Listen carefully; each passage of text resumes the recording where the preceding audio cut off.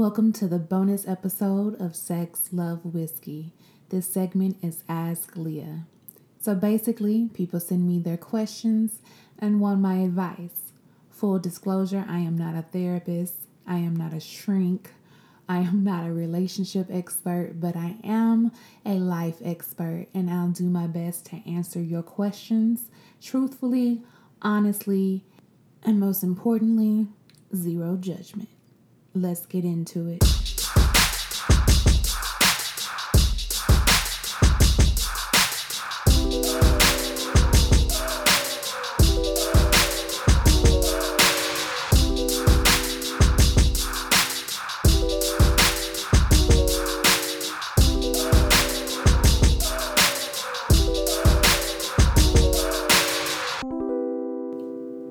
I received a DM from a woman who has been married for almost 20 years.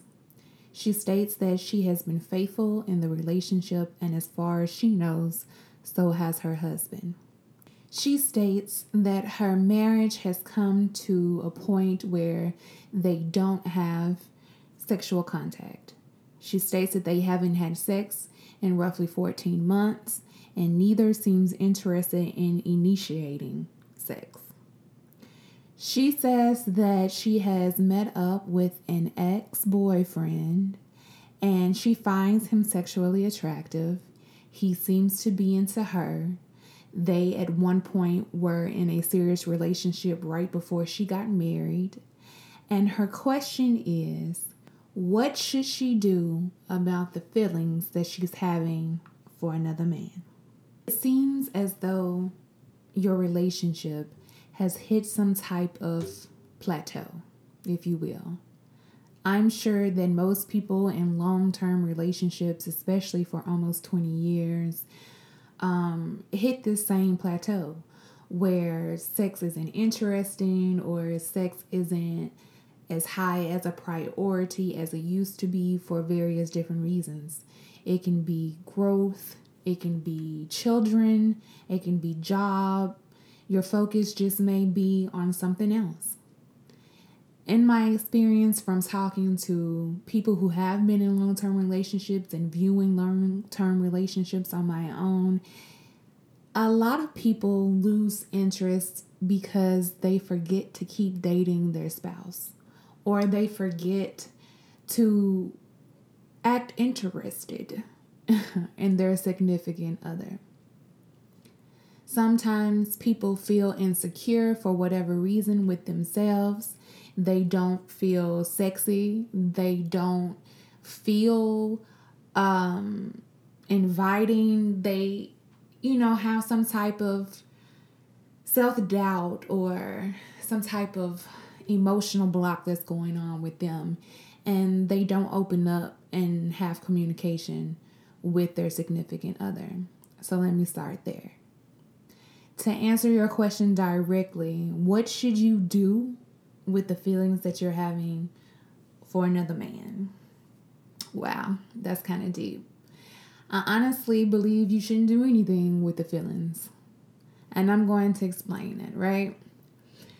So, often when we meet someone after years that we've had some type of physical contact with or relationship with previously, we get these what if moments, right? We get these butterflies because that person still looks good to me, or I remember what used to happen when we saw each other. We get excited. And when they reciprocate those feelings, it makes us feel some type of way, right?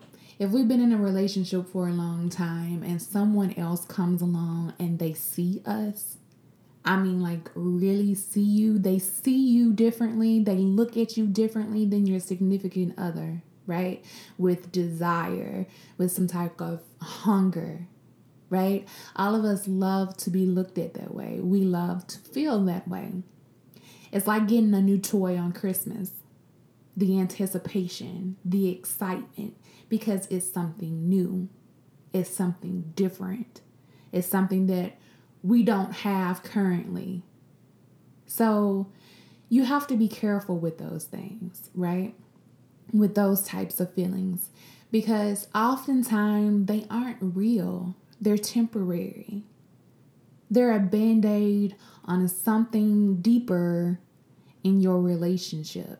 So don't get caught up in the what ifs, right? If I had an amazing relationship, or that's what I remember anyway, if I have an amazing relationship with this guy and I see him again and I start thinking about, oh, what if we would have stayed together? What if we were married right now?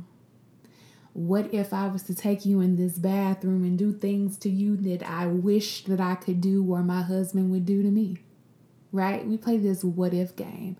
But often we forget the reasons why we broke up in the first place. If he is your ex, he is your ex for a reason. Don't get caught up remembering all the good times or remembering the good sex or remembering the excitement. Remember why the hell you broke up in the first place. Because if he was so awesome, if he was so good to you, then why the fuck did you marry your husband? Let's just be honest. Why are you with your husband now? While you're remembering this ex and excited about possibilities, remember why you got excited about your husband. Why did you choose him over your ex? Something had to be good in your relationship in order for you to say yes to marrying this man. My advice to you is to go home to your husband and have open communication. People, I swear to you, this will probably be my answer to every question. Have you talked to them? Have some open relationship. You know how churchy people tell you to pray about everything? I'm going to tell you to talk about everything. That's always the answer, right? I say that because communication is key and is number one to me in having a healthy, stable relationship. How is your husband supposed to make things better? How are you supposed to make things better if you don't talk about it?